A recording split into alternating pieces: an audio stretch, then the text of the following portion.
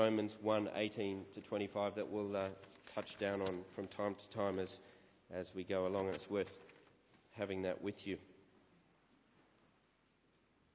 Tonight, as we continue this exploration through the letter to the Colossians and reach chapter 3, I want to invite you to see here in this passage the power for revolutionary change that has already had its way in your life if you are a Christian, if you are someone who has received Christ by faith. I want you to see the power for revolutionary change that has already happened. Change that is continuing to happen even now as we gather, even now as our God speaks to us. He is about this change. It is a revolution of immense strength. A revolution that God has been revealing to us all the way through this letter to the Colossians, and it is summed up for us in the words of Colossians 3 verse 1. You have been raised with Christ. I'm not sure how often you've read that first verse in Colossians 3. It is one of the well-travelled letters in the New Testament, but look at those words again. You have been raised with Christ. Could there be a more dramatic statement about your life than those words? You have been raised with Christ.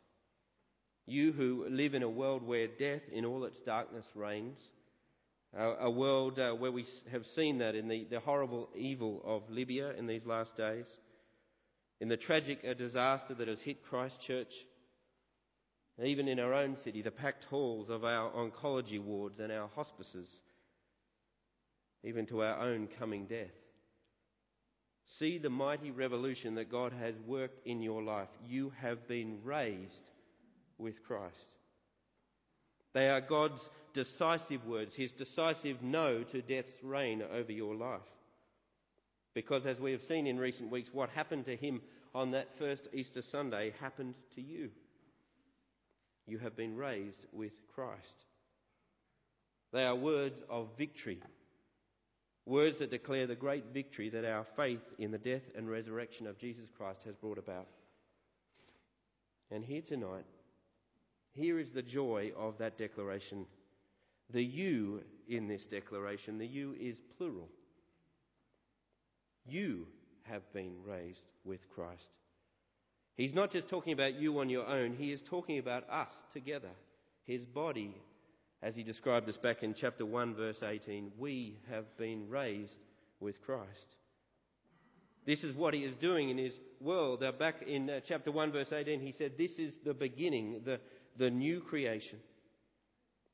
The new creation, the new humanity, the church of which Christ is the head.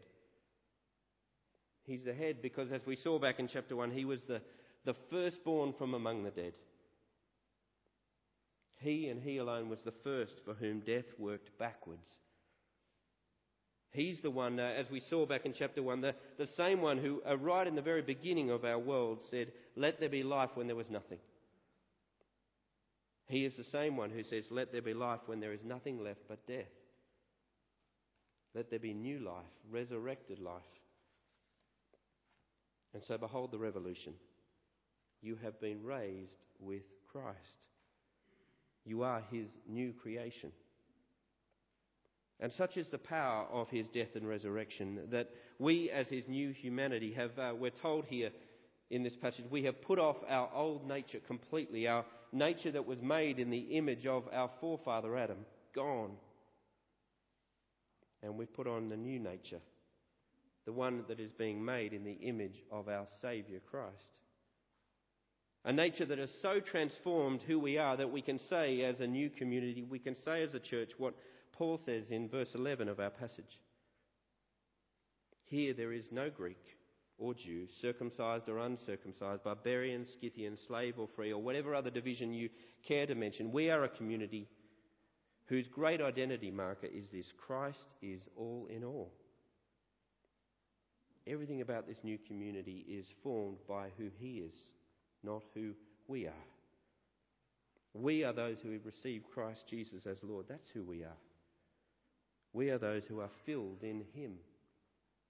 We are those who died, were buried and raised with him. We've been through a lot together. We are those who have had all our sins forgiven. Chapter 2 verse 13. Those are our colours. That is our bond. We are a community of risen ones in whom he is our all in all. But here's the thing about the revolution. This radical change that has already happened and is continuing to happen in your life. Verse 3, it's hidden. Come to this gathering tonight as an unbeliever, as someone who has not received Christ, and look in on what is happening, and it's all pretty ordinary, isn't it? Hardly revolutionary. A parish church. Hardly a blip in Forward, let alone Sheffield or the United Kingdom. The BBC is not here to cover the revolution. I mean, if it is so powerful and permanent as we have seen as we've gone through Colossians, where's the coverage? Well, says Paul, it is absent for a reason. Who we are is hidden. Verse 3. Our new life in God is hidden at the moment, just as Christ is hidden for now. Our eyes can't see it. The eyes of our world can't see it. It's hidden. But although our new life as his risen body, his church is hidden, it's no less real for its hiddenness. It's as real as the forgiveness of your sins, as we rejoiced in that tonight, as we confessed again, knowing that we would be forgiven. Your new life as those raised with Christ is not unknown. It's known by your God. It's known by us. Our new life is indeed with Christ in God. And we're told here in this passage it won't be hidden forever either. Any more than Christ will be hidden forever. There is a day coming when who we are will be revealed for all to see. When Christ, who is our life, appears. So let me ask you, do you look forward to that day? When who you are in Christ is unveiled before your eyes and the eyes of this world, in all its glory, in all its wisdom, in all its power. And what a glory it shall be when life in him is unveiled.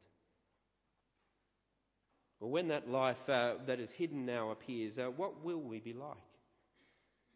What will be the marks of each one of us and us as a community? What will appear? Well, here in the passage, let me give you 4 things that will be apparent on the day he appears. Now, here's the first of them.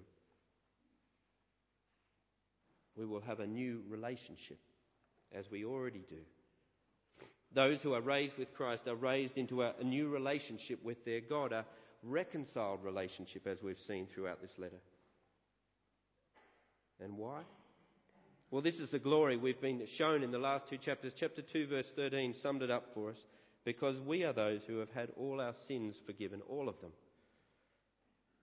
Even your worst day.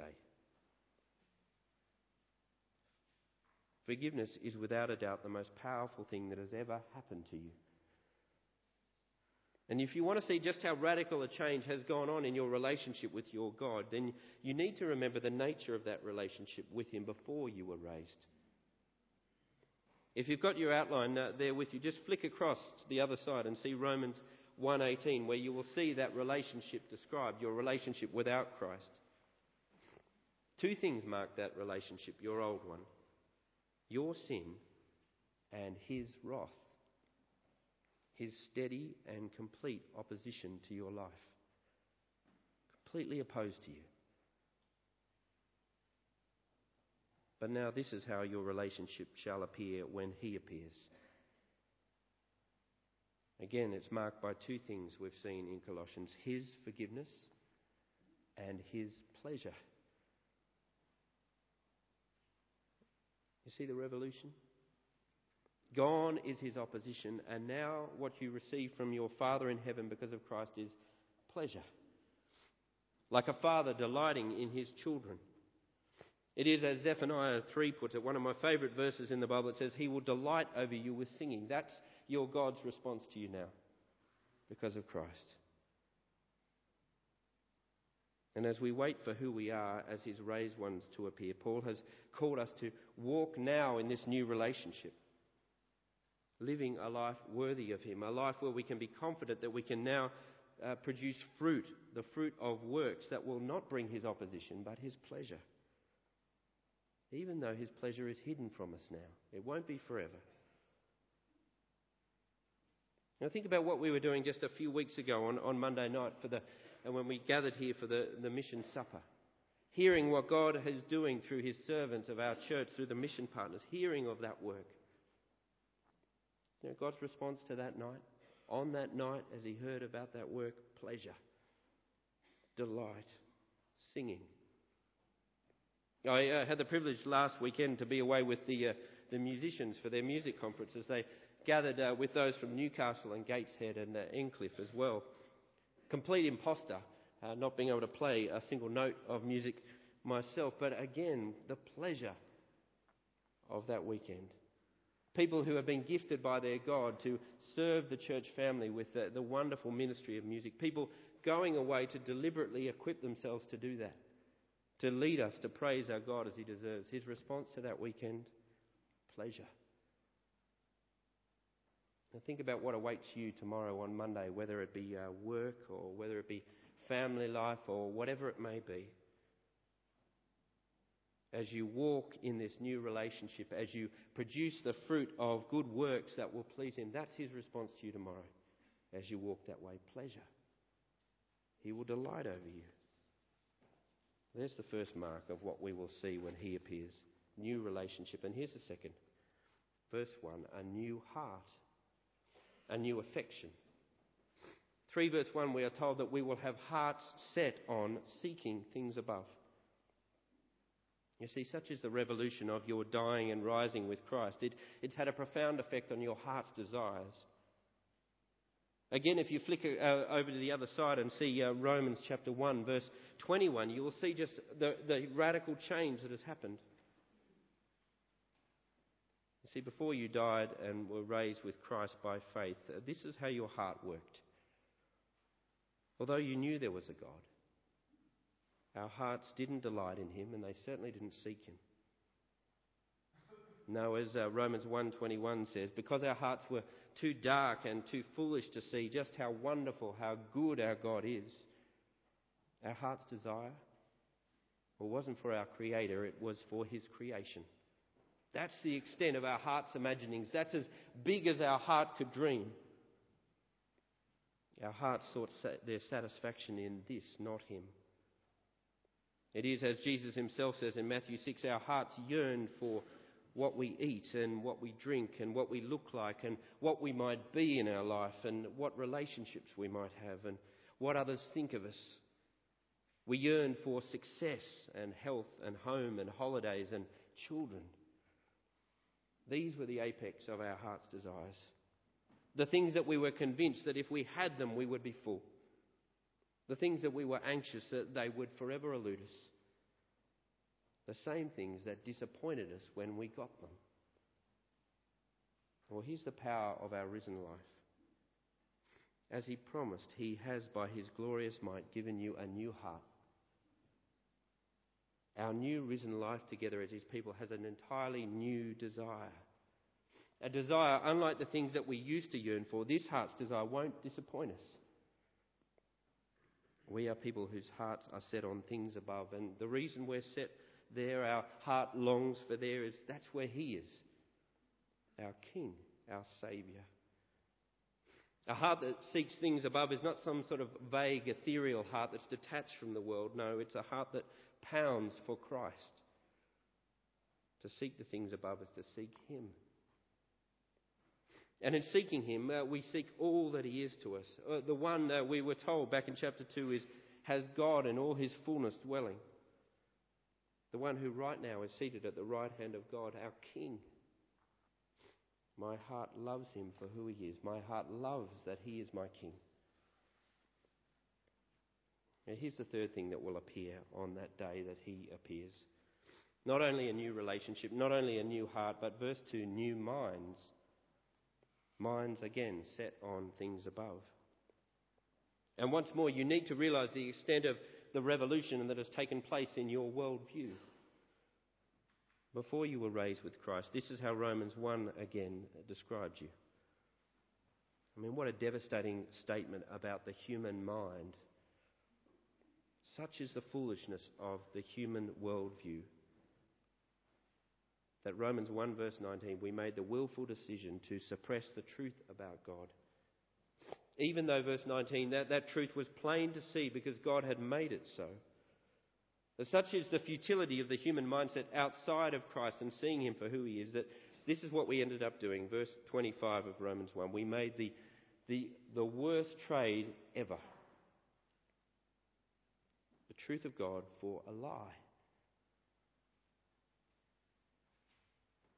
But such is the power of the death and resurrection of Jesus Christ. My mind has been wholly renewed in him. Now set on things above. And again, he's not calling us here in verse 2 to some sort of detached mindset that doesn't bother about the realities of the world. I just think about heaven. No, now everything is viewed with infinitely more seriousness.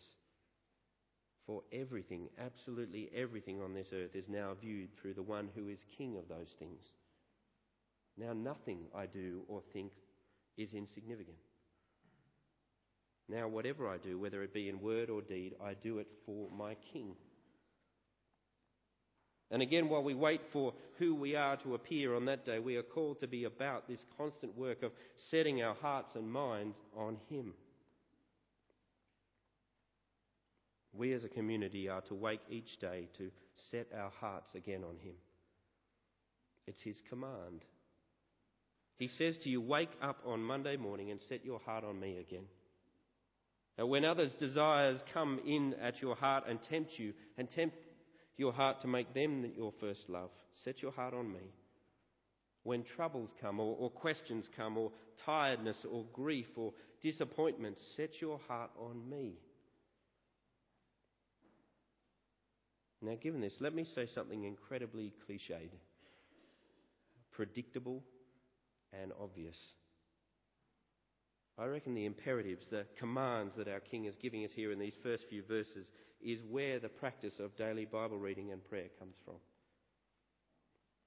It is the God-given means of seeking in our hearts and minds the things above.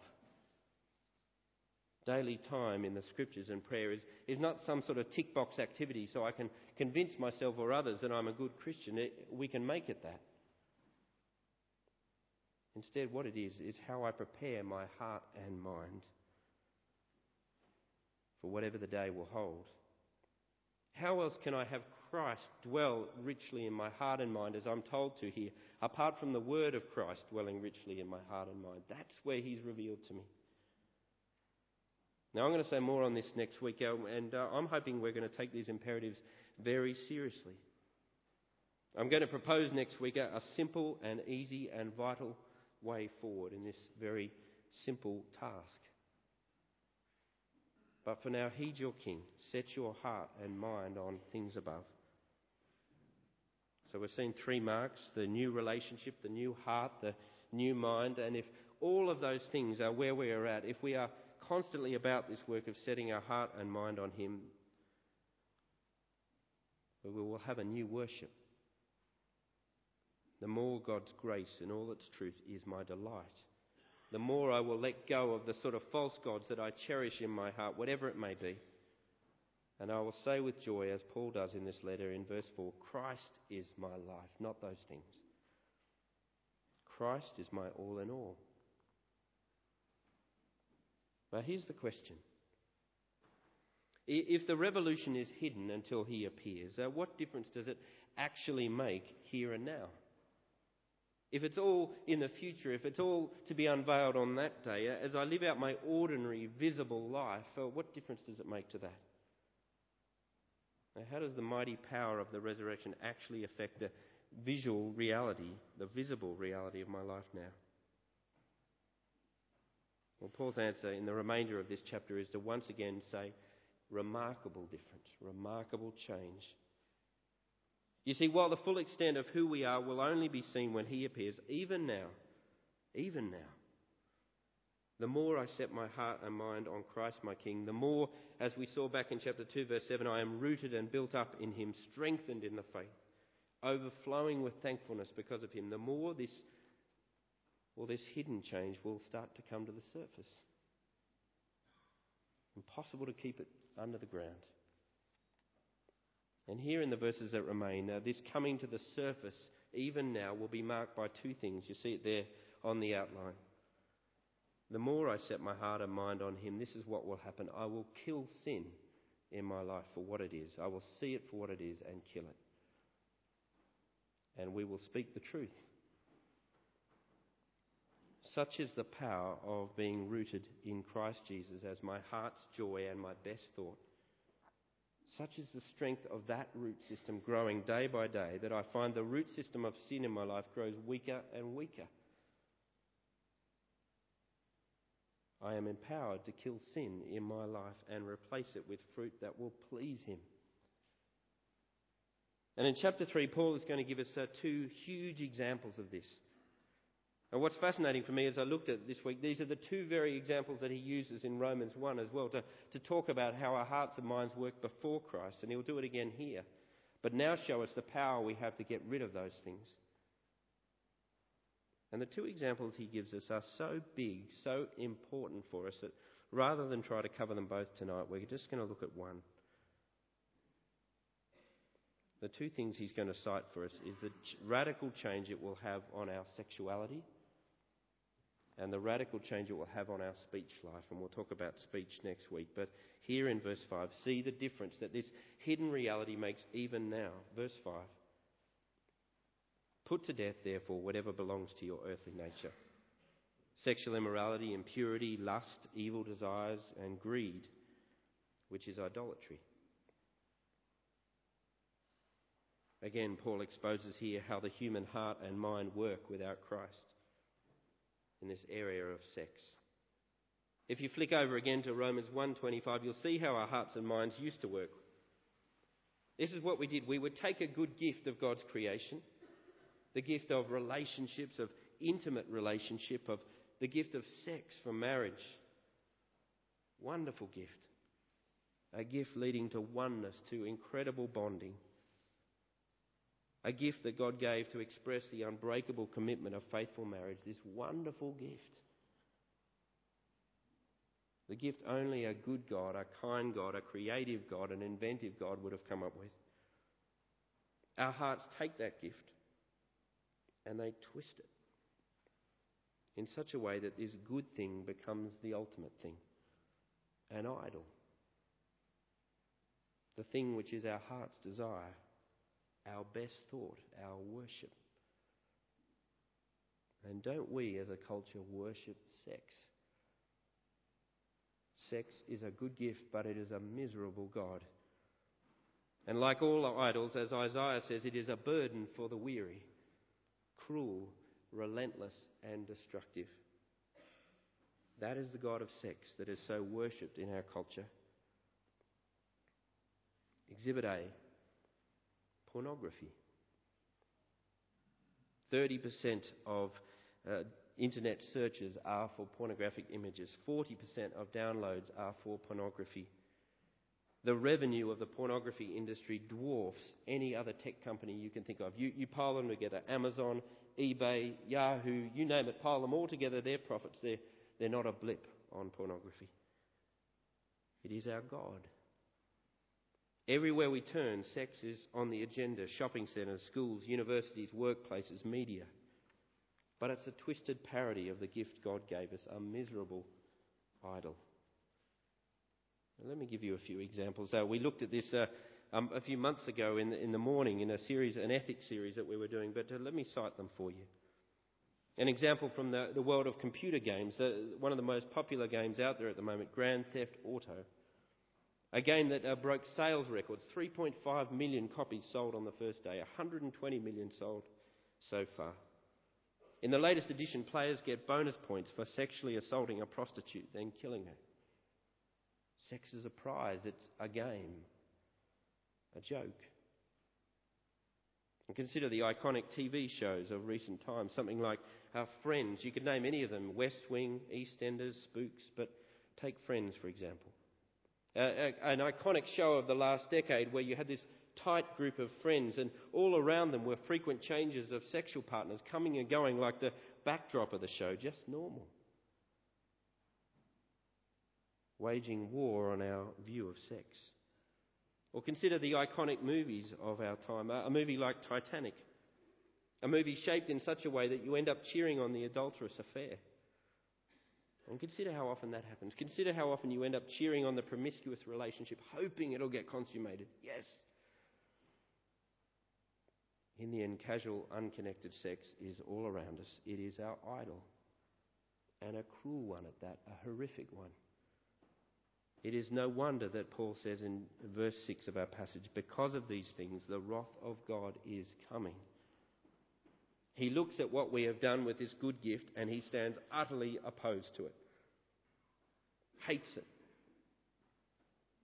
And knowing this, we who are his risen ones, we who have this new relationship, who have new hearts and new minds, verse 5, we are to put sexual immorality to death, no more. But don't miss the bigness of what Paul is saying here. This is not an encouragement from Paul, having shown us this glorious picture in verses 1 to 4, to suddenly say, oh, and by the way, here's some things you shouldn't do. Not some sort of rule to say, okay, no sex before marriage, there's a rule, and have some sort of safeguard on your computer, that'll stop pornography. Well, yes, do that. But realise, as we saw last week when we were looking at the end of chapter 2, that such things actually have no power to restrain sensual indulgence. None.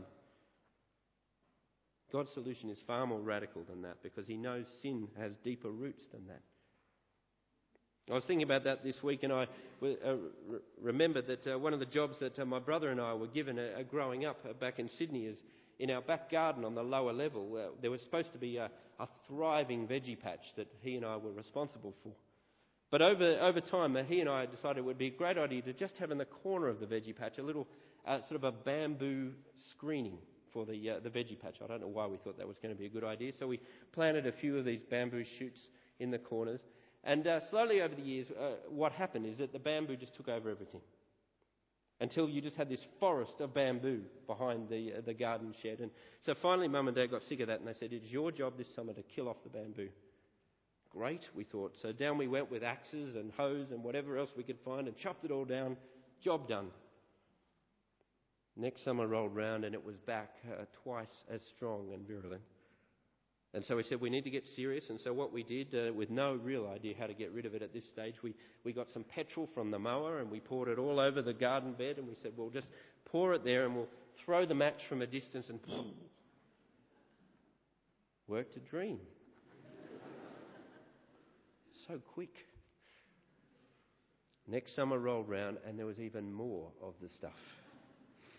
And so finally we did what we should have done the first time, is we went to the gardening centre and we said, we've got this bamboo, it's in the veggie patch and we're supposed to get rid of it. What do we need to do? And the guy walked us down the aisle and he showed us this tiny little bottle of poison.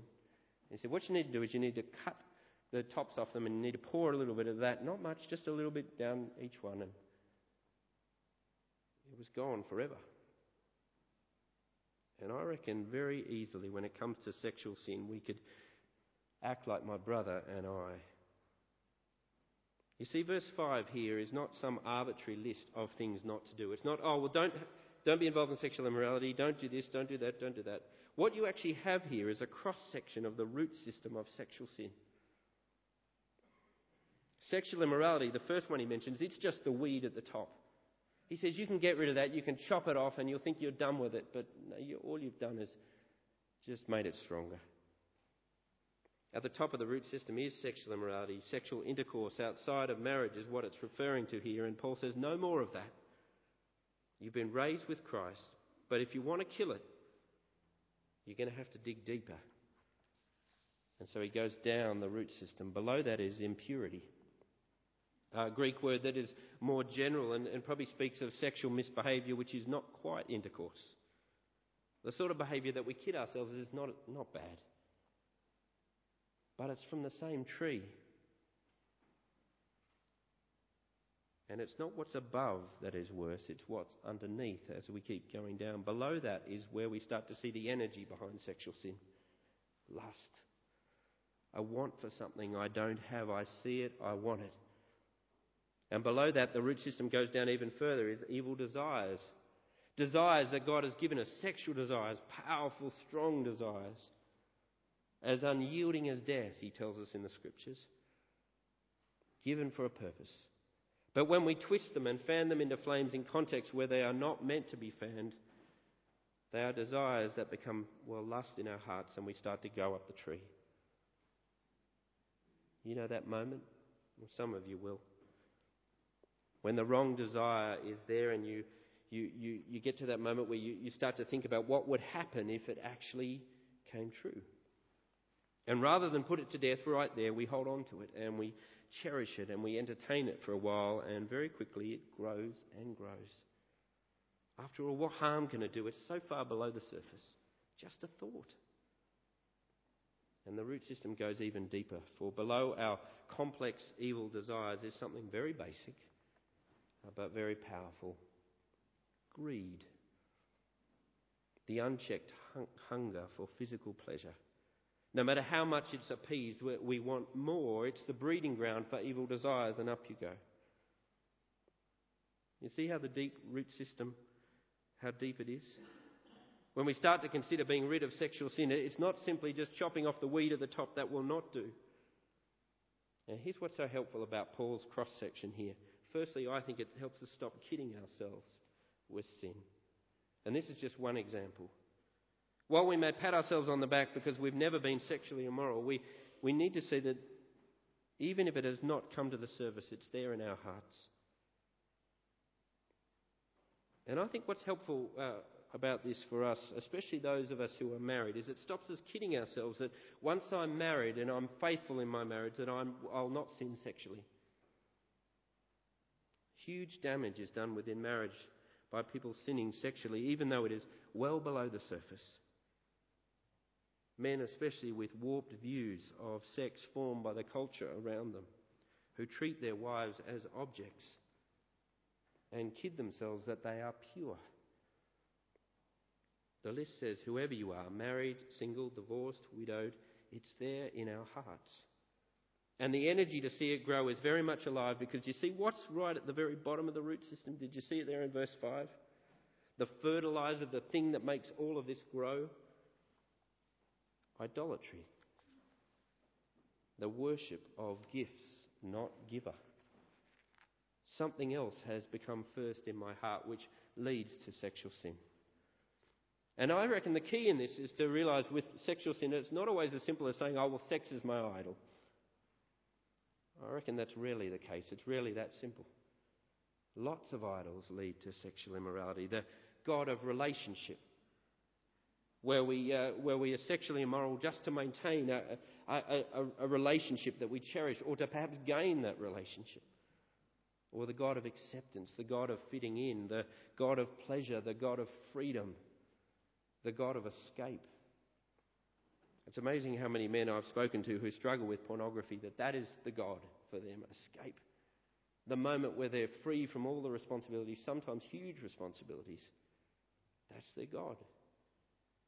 The desire of their heart, that moment of escape. Now, how do you respond?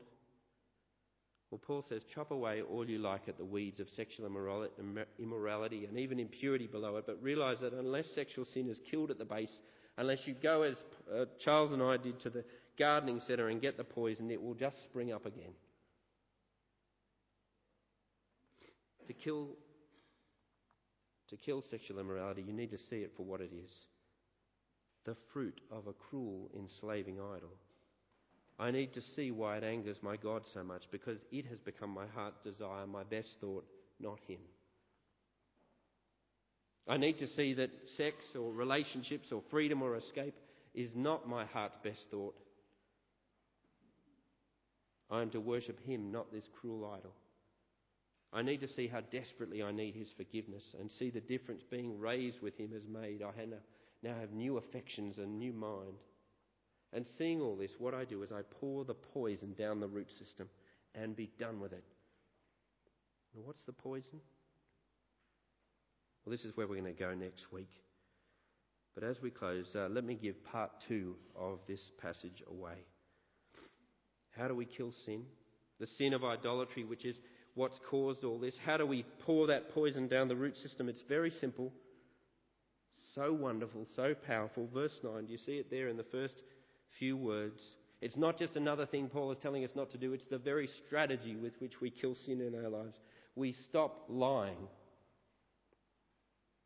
We tell the truth. So simple. It's at the very heart of God's revolution in this world. If you look back over to Romans 1 one more time on the back, you'll see this as we close. How do you think God took you from a relationship that was marked by sin and wrath to one marked by forgiveness and his pleasure? How do you think he changed your heart and your mind about him such that you worshipped him and not some other God? How? Well, you know how. By his Spirit. His Spirit of truth, who took you, who was one, as Romans 1:25 says, who exchanged the truth of God for a lie. He comes along and he tells you the truth. The truth about you and me, as hard as that is to hear, and the truth about him, as wonderful as that is to hear. All the way back in Colossians 1 verse 5 we saw this. It was God's telling of the truth that led to faith and hope and love in the Colossians. And in chapter 1 verse 6 it was God's grace and all its truth that is bringing about this revolution in our world. As his people believed the news about Christ Jesus, as they accepted that as true, that's where the faith and the hope and love came from. And so if you're wondering, how do you experience this hidden revolution even now? How do you do that? How do you experience the power of the resurrection in your life here and now? The power over sin. One simple, defiant act. Stop lying and tell the truth. It is, as George Orwell said, in a time of universal